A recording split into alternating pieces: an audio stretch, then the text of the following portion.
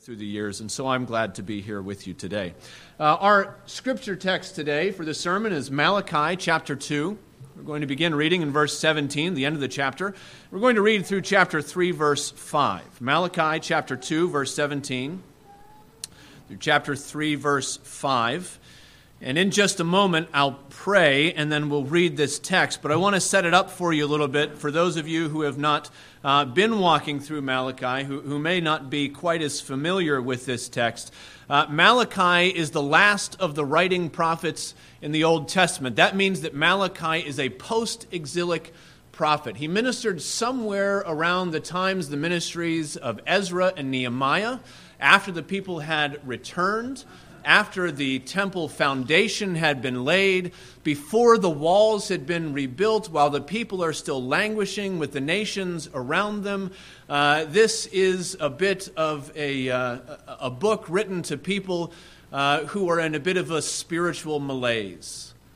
They're back in the land, but it's not what they thought it might be. God wasn't showing up in the ways that they expected, and they're looking for God to do something. This book also is divided into a series of disputations, almost disagreements we could think of as we walk through.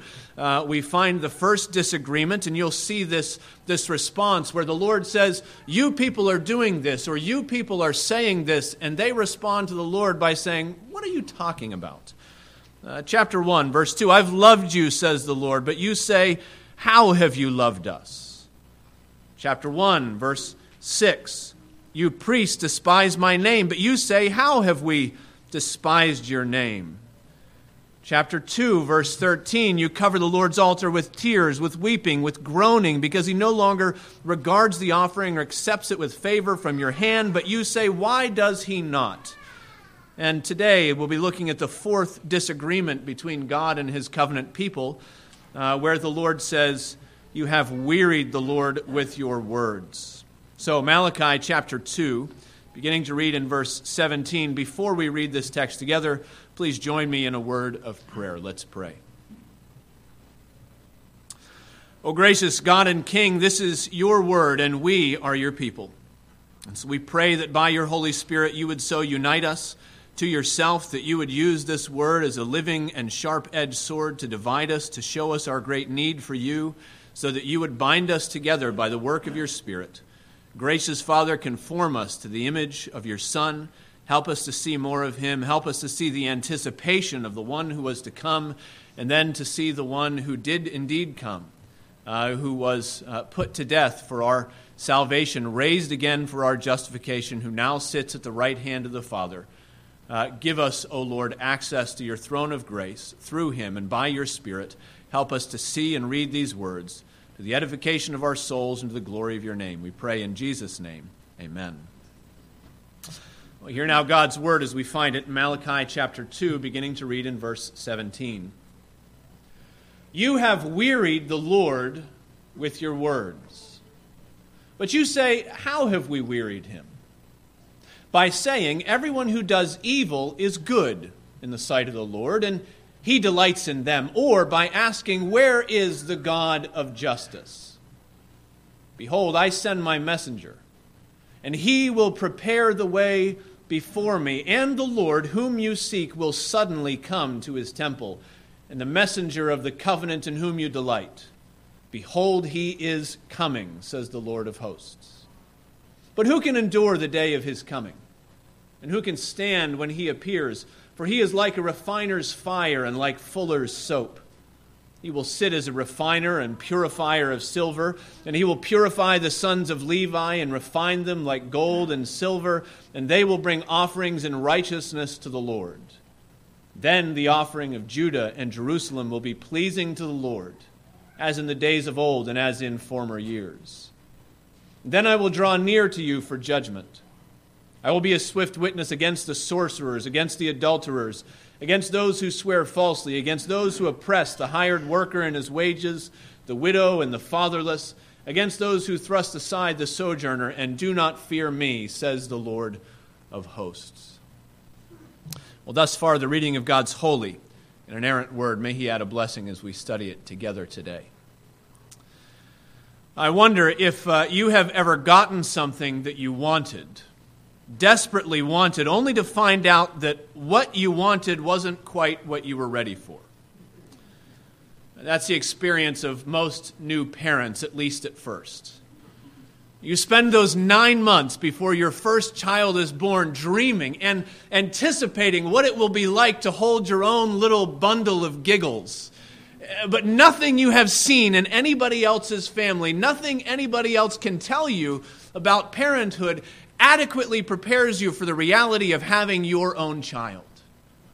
Sometimes it's far better than you expected. Sometimes there are those quiet moments, and you're sitting in the rocking chair and she's drifting off to sleep, and you think, this is far better than I ever imagined. And there are those not so quiet moments. Those moments where you begin wondering, what in the world have we gotten ourselves into? Those moments when you begin frantically strategizing, how can I make it through the next 20 years with this tiny screaming person? Or maybe it was your experience with the job that you always wanted.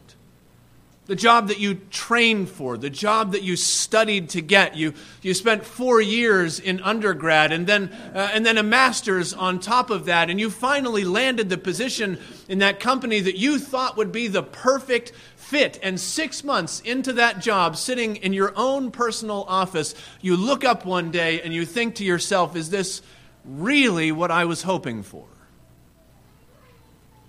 Well, the major tension in this section of Malachi seems to be the problem of unmet expectations.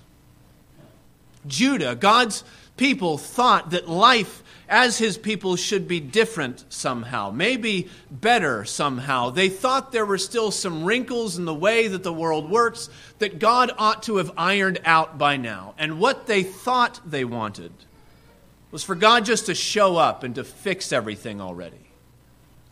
That's what they expected. And the Lord says that he's going to do just that. He's coming. He's going to appear. But when he appears, it won't be what they expected. Now, in our English Standard Bibles, if you have an ESV in front of you, you'll notice that our text is divided into 3 paragraphs.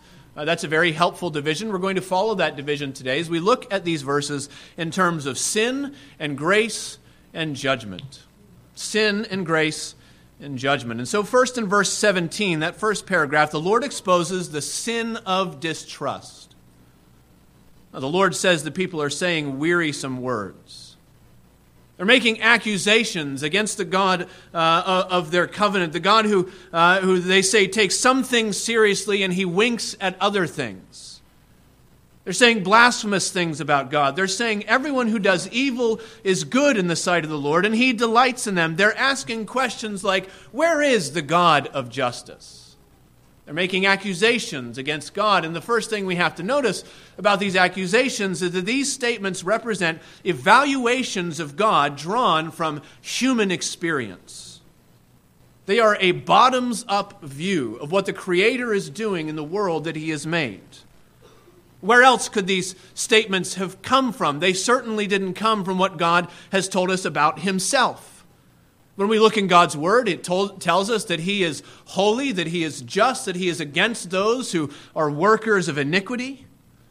But the people of Malachi's day are not taking their cues about God from what God had told them about himself. Rather, they're taking their ideas about God and about his priorities according to their own personal experiences. We know that this is the case. We know this is the case because in chapter 3, verse 14, we get a bit more detail about the kinds of things the people are saying. Take a look. Verse 14, this is the Lord again speaking about his people. He says, "You have said it is vain to serve God. What is the profit of keeping his charge or of walking as in mourning before the Lord of hosts? Now we call the arrogant blessed. Evildoers not only prosper, but they put God to the test and they escape." Do you hear that frustration in their voices? Do you hear that evaluation according to what they can see? They're asking pragmatic questions. What good is it? What's in it for us? What do we get out of this? They're asking, don't we deserve better than what we've received from God's hand? This is the age-old problem of the prosperity of the wicked. Remember, Malachi is ministering to the people post-exile. He is speaking now to people who were children or they were grandchildren of their forefathers who told them about the glory days of Israel. The days when the kingdom was still a kingdom. The days when the people in the nation had a sense of self-sufficiency and self-determination and self-rule, and they were able to do those things that they wanted to and the things that God called them to. And now it felt like all of that was gone. The Jewish kingdom is no longer its own nation. Now it's an occupied province of Persia. Those days of plenty are grinding to a halt. Their once glorious temple has been replaced by a sanctuary so small, so insignificant that when the foundation was laid, those who remembered the first temple wept to see the smallness of it. It seems like things are not what they expected. We read what they expect today from Proverbs, didn't we? The righteous falls 7 times and rises again. It's the wicked who stumble in times of calamity. And they're looking around them. Perhaps worse than the state of the kingdom and the state of the temple is the state of the wicked, those idol worshipers who are all around the nation of Israel. And they seem to be doing far better than those who worship the living God. And things aren't what they expected. So not because of what God has said, but because of what they were seeing, they began to distrust God's goodness. And the Lord tells them that when they do that, they accomplish the impossible. He says they weary the one who cannot be wearied. Do you remember Isaiah 40? He does not faint. He does not grow weary, but he says, you have wearied the Lord with your words. It's interesting to note that in the Scriptures, God is never said to be wearied by the prayers of his people. The prayers of God's children, even in times of heartache and hardship, are never a burden to the Lord. He can carry our burdens. And the Psalms are an example of many such examples where God's people are crying out, trying to make sense of his goodness when things seem difficult, when they're looking at their experiences and saying, God, where are you? How long, O Lord? Psalm 13. Will you cast off forever? This isn't what I thought it was going to be. Where are you and when are you going to show up? Why aren't you helping me? The Psalms show us that we can turn to the Lord. With our frustrations and our complaints, we can pour out our petitions to the Lord of covenant faithfulness. But Peter Adam tells us, in one of his commentaries, he says, the God who does not mind when we address our complaints to him is wearied by our complaining about him. Those are two very different things, aren't they? You see, in prayer, even when we have struggles and complaints, even when we have doubts, when we go to the Lord in prayer, we are declaring by that prayer that he is the one who is the answer to our doubts and distrust. By going to him, we are declaring by that action, Lord, you are the one who ought to be in control. You are the one who ought to be answering. You are the one who decides what is true and good and just and right. We may not yet see how he answers. We may not yet understand how he's working all things together for good. But when we make our prayers to the Lord, we're saying that he can be trusted. Now, when we speak our complaints about God, especially to one another, what we do is we put God and his righteousness on trial. That's really the sin at the heart of what was going on in Malachi's day. The people had already made up their minds about what God is doing. They're not wrestling with the Lord in prayer. They are declaring, we have tried the Lord and we have found him wanting. When they ask, where is the God of justice? What they are saying is, our standard of justice is better than God's standard of justice. If God was as just as we are just, he would have dealt with this by now. And so they are not just engaging in a sin of doubt or of disbelief or of slow, flinching unbelief. It is a sin of distrust. It is a rejection of God's right to rule the creation that he has made. And God says this is a sin that he finds burdensome, a weariness to deal with it. It is the same cynicism that Jesus confronted during his earthly ministry. You remember Jesus' words, Matthew chapter 17, verse 17, "O faithless, twisted generation, how long am I to be with you?" Do you hear that weariness in our Savior's voice? It's the same sin that Paul warns us about in Ephesians chapter 4, verse 30. He tells us not to let any corrupting talk come out of our mouths, and then he immediately adds, "And do not grieve the Holy Spirit of God, by whom you were sealed for the day of redemption." Do not grieve the Holy Spirit, he says. Do not weary the Lord by your words. There is a distrust that is a burden to our Lord. And that distrust, that sin takes root anytime we evaluate God's goodness from the ground up, anytime we allow our sinful expectations about God and his justice to outpace our approach to him in humble prayer. And so we see this sin of distrust, but how does the Lord deal with the unrealistic expectations of his people? His answer, I think, is far more gracious than they could have hoped. So, chapter 3, the Lord reveals the grace of cleansing. It's our second point, the grace of cleansing. The people wondered when God was going to show up already, when God was going to take sin seriously. You know, the way that they took sin seriously. They wondered when he would show up for justice. And in response, God is promising a personal appearance. Take a look at verse 1. "Behold, I send my messenger, and he will prepare the way before me, and the Lord whom you seek will suddenly come to his temple. And the messenger of the covenant in whom you delight, behold, he is coming, says the Lord of hosts." Now, when you read that, first blush, it could be a little confusing. It almost seems as though the Lord is speaking of three separate people, two messengers and one Lord. But notice the parallel language between the Lord and the messenger of the covenant.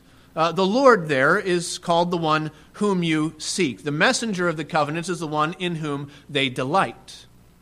In both cases, the Lord and the messenger is one who comes, but that first messenger is one who is sent. And so those little hints help us to see that actually those second two individuals are the same person.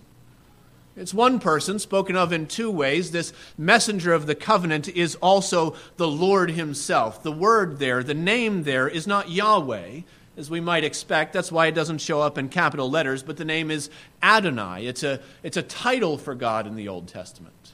The one who rules, the one who reigns. It is God spoken of as king over his people. And God says when he comes, he's going to show up in the temple that belongs to him. And he's going to come to rule and to reign and to bring justice for his people. And wasn't that exactly what they thought they wanted? Here they are surrounded by these pagans, these idol worshippers. Here they are surrounded by these idolaters. And would that God would just show up and deal with those scoundrels and cast them down, and then God's people would be able to serve him in gladness and freedom. They could live in peace. But isn't it often the case that our expectations of God are smaller than they ought to be? Well, the people wanted the Lord to come and change their circumstances. Often he does, you know. That's why we prayed together before the sermon. That's why we had that long list of circumstances that we cry out to the Lord. Lord, will you please change this? Lord, will you please act in what we're going through? Lord, will you show up in my life? Lord, will you work through my children? God often does change our circumstances. He cares about what we're experiencing. But if that's all we think God cares about, our expectations of his concerns are far too small. God's concern goes deeper than our outward experiences. And so God promises first a messenger. One, he says, who is not the Lord himself, but one who comes to prepare the way before him. Isaiah 40, again, picks up that same picture. And you know there, it describes this forerunner, this herald who will come before the Lord. And it pictures, as it often happened in those days when a king or a dignitary was coming, that they would make the path straight. So Isaiah says every valley will be lifted up, every hill will be brought low, this beautiful new tarmac laid out, this super highway for the Lord coming to visit his people. It's the same picture that we find in Malachi chapter 3. And we don't need to wonder who this messenger was or when this prophecy was accomplished, because Jesus applies it in the New Testament to John the Baptist. Matthew chapter 11, beginning to read in verse 7, says, "As they went away, Jesus began to speak to the crowds concerning John. 'What did you go out in the wilderness to see?' he asked. 'A reed shaken by the wind? A man dressed in soft clothing? What did you go out to see? A prophet? Yes, I tell you, and more than a prophet. This is he of whom it is written, Behold, I send my messenger before your face, and he will prepare the way before you.'" Jesus tells us John is this messenger from Malachi chapter 3. And when these words show up on our Savior's lips, it reveals at least two very important things that we need to know about this text. First, it reveals the kind of preparation that God had in mind for his people. The kind of preparation he had in mind wasn't about infrastructure. It wasn't literally about roads and highways and getting outward things ready. God's preparation was about hearts that were ready to receive him by repentance. So you remember that if there is any word that describes John the Baptist and his ministry, it is repentance. He went out into the wilderness calling the people to come. He preached to them a baptism of repentance. He told them to bear fruit in keeping with repentance. He told them that every tree that does not bear these good fruits will be cast into the fire. John the Baptist had a singular passion. He had a single message. The message was, prepare the way of the Lord. Repent, repent, repent, John said. And so when Jesus connects John's ministry to Malachi, he's showing us the kinds of blessings that God has in mind. He's not just speaking to people who are expecting outward circumstances to change. He's speaking grace to people who thought that the best thing God could do was to change what they were experiencing. And he's telling them, your expectation is far too small. And so this prophecy tells us something important about John, tells us something about God's work through him. Secondly, this prophecy tells us something very important about Jesus himself. John was the herald, of course. John went out first to prepare the way for God's coming. But when Jesus showed up, John no longer did that preparatory work. When Jesus showed up, John receded into the background. He said, there he is. There's the one whose sandals I'm not worthy to untie. There's the one who has to increase while I decrease. There is the one, behold, the Lamb of God, who takes away the sins of the world. That was something that John could not do. He went out into the wilderness and he preached repentance and repentance. He told the people of the sinfulness of sin, but he couldn't lift a single finger to save the people who came and heard him. John wasn't the one to cleanse the people of God, but Jesus was. And so he pointed to him. And that means that when Jesus said that John was the messenger who came first, Jesus is also declaring that he is the Lord who comes second. And you know what that means, don't you? It means don't believe the hype. It means don't believe those critics and those scholars who would like to tell you, you know, Jesus never actually claimed in the New Testament that he was the divine Son of God. It means don't believe those books that seem to arrive on the bestseller list every 5 years or so telling us that, the doctrine of the divinity of Christ was a myth that got blown out of proportion, and over the centuries it became something that it was never intended to be. Of course, here we have Jesus in the New Testament saying, John is the forerunner, and if John is the forerunner, I am the Lord. Jesus is telling us who he is. Behold, he's coming, says Malachi. The Son is coming into the world. His name will be Adonai, it will be Kurios, it will be Christ and Messiah, and he is God in the flesh. And in Malachi chapter 3, we find out that when the Son comes into the world, he's going to do this careful and deliberate work of purifying his people from their sins. Verse 2, he is like a refiner's fire, like fuller's soap. He will sit as a refiner and a purifier of silver. He will purify the sons of Levi and refine them like gold and like silver. It's more gracious than the people had a right to expect, isn't it? Here they are breathing out accusation and blasphemy against their God. God doesn't care about righteousness. You can get away with whatever you want, they're saying. Making accusations against God. And we expect almost for the Lord to show up and to smite them. We expect that it's time for the exile again. Back to Babylon with you. Let's try this again. You haven't learned your lesson, have you? But instead of condemning his people with a word, the Lord tells them that he's going to come. And when he comes, he's going to treat them as something precious. Something worth preserving. Don't miss the blessing in these verses. We know this picture of a refiner's fire, don't we? And it sounds almost like punishment. It sounds painful. The same is true of the fuller's soap. They didn't have soap as we think of it now. They had lye. A caustic solution that you would plunge your garments that were stained into the lye, and it would begin to burn away the organic material of the stain that was in it, but also of the garment. And so you couldn't leave it in too long because it was this caustic sort of eating away. And it was if we could imagine being ourselves the garment, it is this painful image, almost like being the silver, the gold that's being refined. And it sounds like pain. It sounds like punishment. And the fire speaks of burning off the impurities of God's people. But notice that the intent is deliverance rather than destruction. Now, the image of the refiner's fire is familiar for us if you've been around the Bible a time or two. And it also has in common a few features of some of the other pictures we find of God shaping and purifying his people. And so we read God's word, and we find that the Lord is like the potter. The potter molds the clay as he sees fit.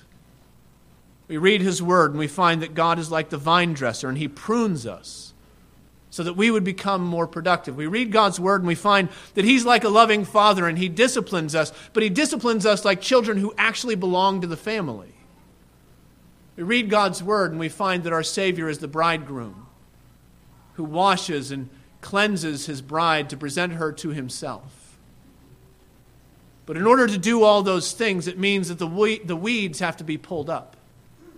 It means that the stains have to be scrubbed out. It means that the dross has to be melted away in God's furnace. The image here, is of affliction. It's of suffering and hardship and those outward circumstances that God uses in the lives of his people to strip away all those other things that we lean on, all those other saviors that we're tempted to trust in, so that we would to learn that God cares far more deeply about us than merely delivering us from outward difficulty. And on the other side of those refining fires, we find that God's work is going to be seen in a people who are made pleasing in his sight. So verse 1, we saw that the Lord declares that he's coming. Verses 2 and 3, he tells us about the work that he's going to do. But verse 4, he shows us the result of his cleaning grace in his people. It says, "Then the offering of Judah and Jerusalem will be pleasing to the Lord, as in the days of old and as in former years." And that seems like a small thing from where you're reading. Consider the fact that this is the answer to just about every problem that the prophet has raised so far in this book.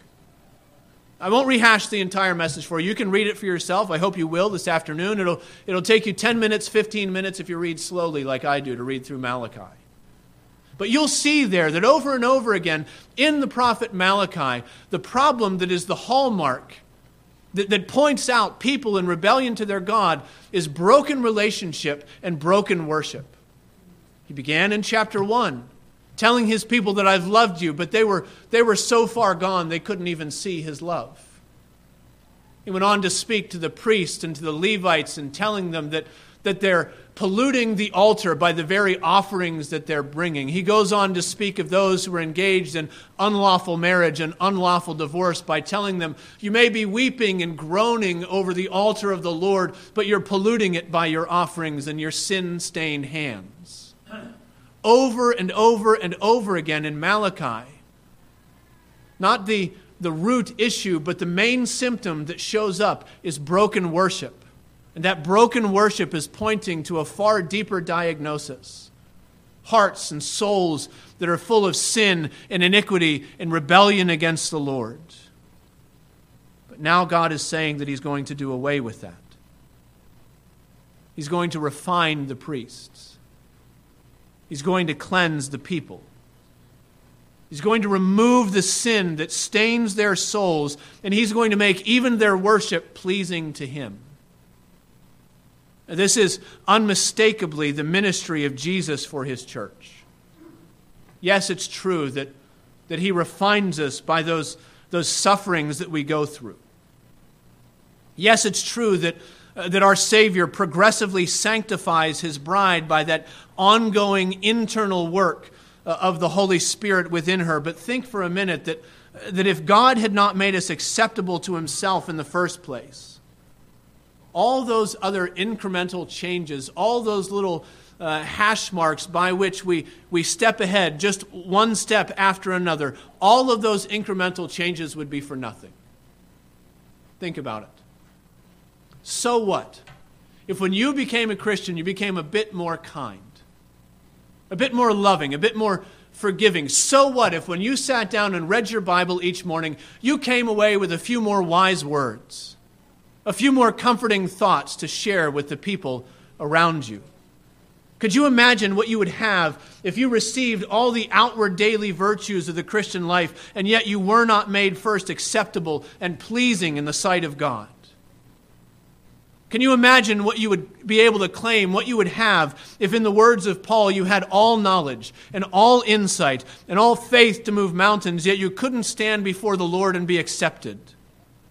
What would be left? What blessing could you claim if God said, you know what, I'm going to make you pure, but I'm not going to make you pleasing. I'm going to cleanse you, but I'm not going to make you acceptable. What would you have left? But our Lord doesn't work by half measures. He sent His Son to purify His people in order that they should be presented to Him in holiness. That means that He deals with more than just the outer garment. It means that He works from the inside out when He purifies His people. So the New Testament tells us that for our sake, God made Him to be sin who knew no sin, so that in Him we might become the righteousness of God. It does not say that He made us to become a blank slate, tabula rasa. He sets us back at square one so that we can work out the rest of it by our own righteousness. That's not what it says. He made Him to be sin so that we become the righteousness of God. In other words, God cleanses His people not only by affliction and by suffering, but by atonement. He cleanses His people by a sacrifice made and offered up in their place. That's why when John the Baptist came to prepare the way, he pointed to Jesus. He identified the messenger of the covenant, and he said, "Behold, the Lamb of God who takes away the sins of the world. He comes like a refiner's fire. He comes like fuller's soap." And when God sends His Son into the world, the Lord says, "Come, let us reason together. Though your sins are as scarlet, they can be white as snow. Though they are red like crimson, they may become like wool." Dear friends, I know many of you in this church, but not all of you. And if you're here today and you have never been washed clean by Jesus, if your sins have never been cleansed through faith, you can receive that today. I'm not speaking only to the adults, but to the young ones as well, to the children, to the young people. If you've never closed with Christ, if you've never cried out and asked for the forgiveness of your sins, you may receive that today. Call upon Him. Believe in Him. That He's the sacrifice who is given up for your sins, that He's the one who was raised for your salvation. Only believe in Him. Only ask, and He will make you white as snow, pleasing in His sight. As tempting as it is to end on that note, there is another word for God's people in this passage. And so in the face of the sin of distrust, God promised the grace of cleansing.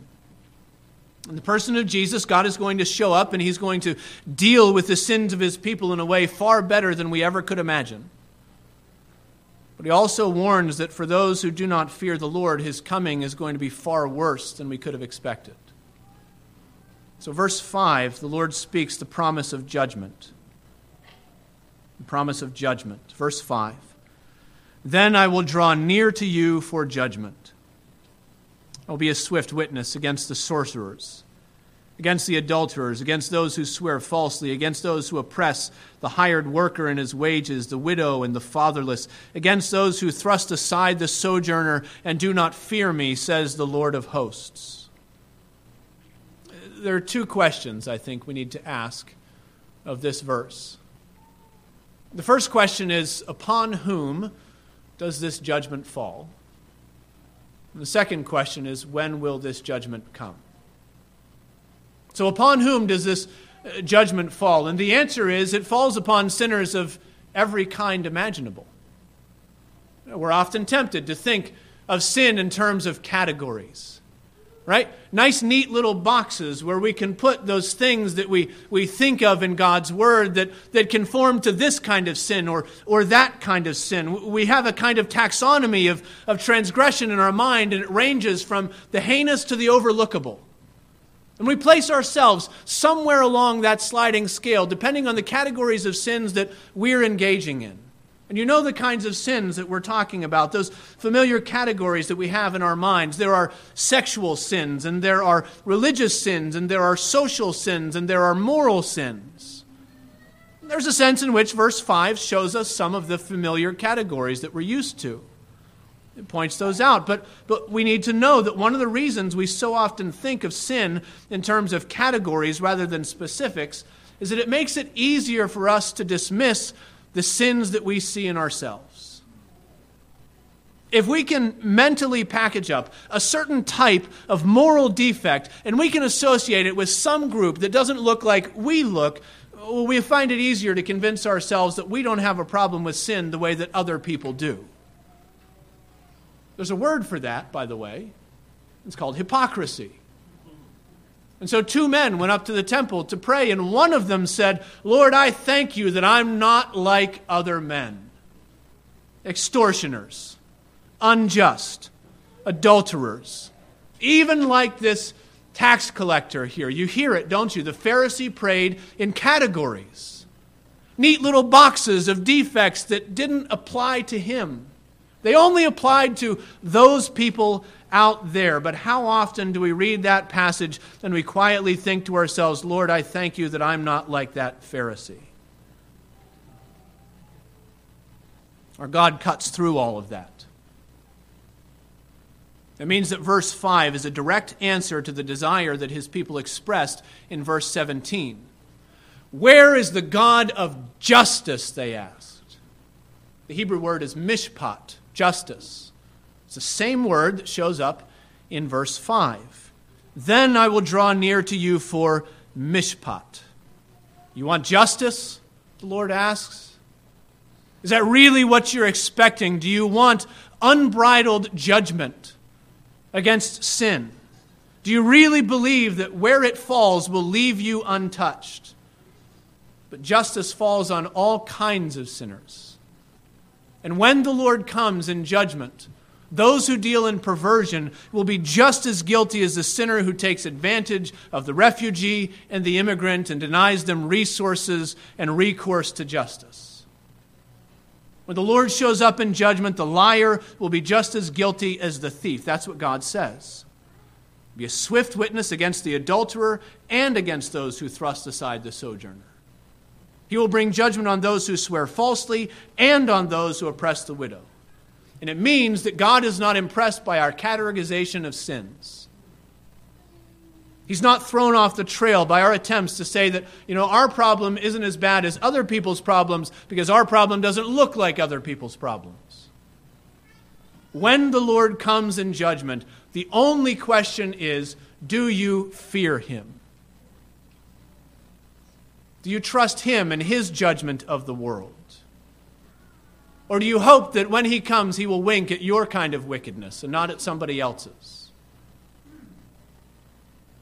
And so the first question, who will receive judgment when the Lord appears? The answer is all kinds.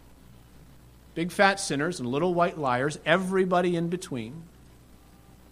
Everyone who refuses to trust in the cleansing Christ who came in the name of the Father. Now there's a second question, verse 5, and the question is, when will this judgment come? This question's a bit trickier than the first one. The simplistic approach to explain this is to say that, well, when Jesus came the first time, he came for the salvation of his people. And when he comes the second time, then he'll come for judgment of the ungodly. There's some truth in that. He comes as the rider on the white horse, and he comes to wage war against the sinners of the earth. And there is some truth to that, but I think a far better way to understand it is to realize that when Jesus came in the flesh the first time, he began a process of salvation and judgment simultaneously that run together until the end of days. This is exactly what John the Baptist said about Jesus and his ministry. Luke chapter 3, verse 17. He said, his winnowing fork is in his hand, to clear his threshing floor, and to gather the wheat into his barn, but the chaff he will burn with unquenchable fire. It happens at the same time, you hear. This is Jesus' witness about his own ministry. John chapter 3, verse 17. For God did not send his Son into the world to condemn the world, but in order that the world might be saved through him. Whoever believes in him is not condemned, but whoever does not believe is condemned already, because he's not believed in the name of the only Son of God. You see, Jesus came as a refiner, as fuller's soap and a cleansing fire. He came with a ministry of separation. And right now, this very moment, as God's word is being preached, that ministry of separation is continuing. And the wheat is being gathered, and the chaff is being prepared. The goats are being gathered together, and the sheep are being corralled in his pen. Right now, as the word is being preached, those who believe are being saved, and those who do not believe are being condemned already. And when he returns, that process will be all but over. When does it happen? It's happening already. That means that the only question that remains to be asked is, what are you expecting on that day? Are you expecting to escape judgment because your sin looks cleaner than the sin of the person sitting next to you?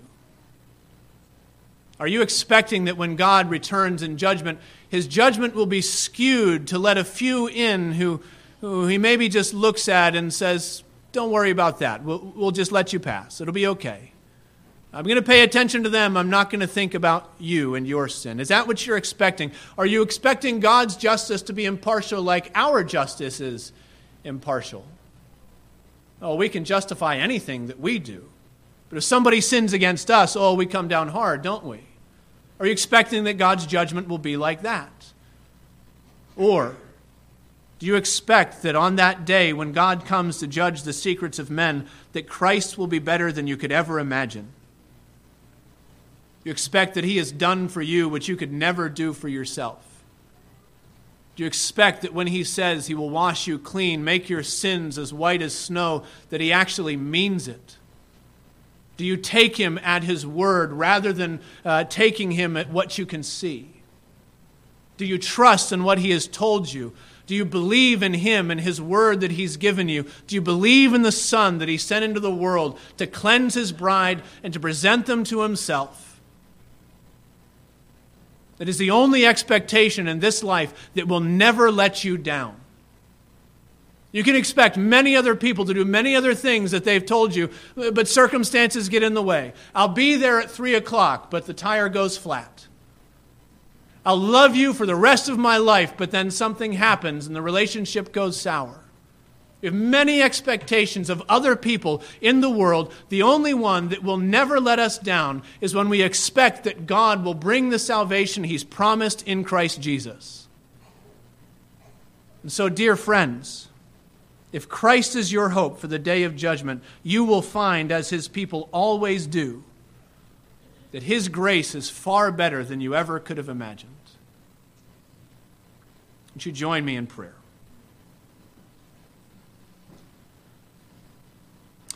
Gracious and righteous, glorious Lord, we thank you for your word. We thank you for your Son who comes to clean and to purify. We thank you for the sacrifice that he gave on our behalf. We do pray that all those who hear your word here today would believe in you, would trust in you. Those who are young and maybe those who are visiting, we pray that you would give them faith in the Lord Jesus Christ, give them eternal life in your name. O Lord, God's seal stands bearing this word that the Lord knows those who are his. As your dividing word goes forth, we pray that you would gather your sheep to yourself, gather your flock, and purify your bride. Make us pleasing and acceptable to you.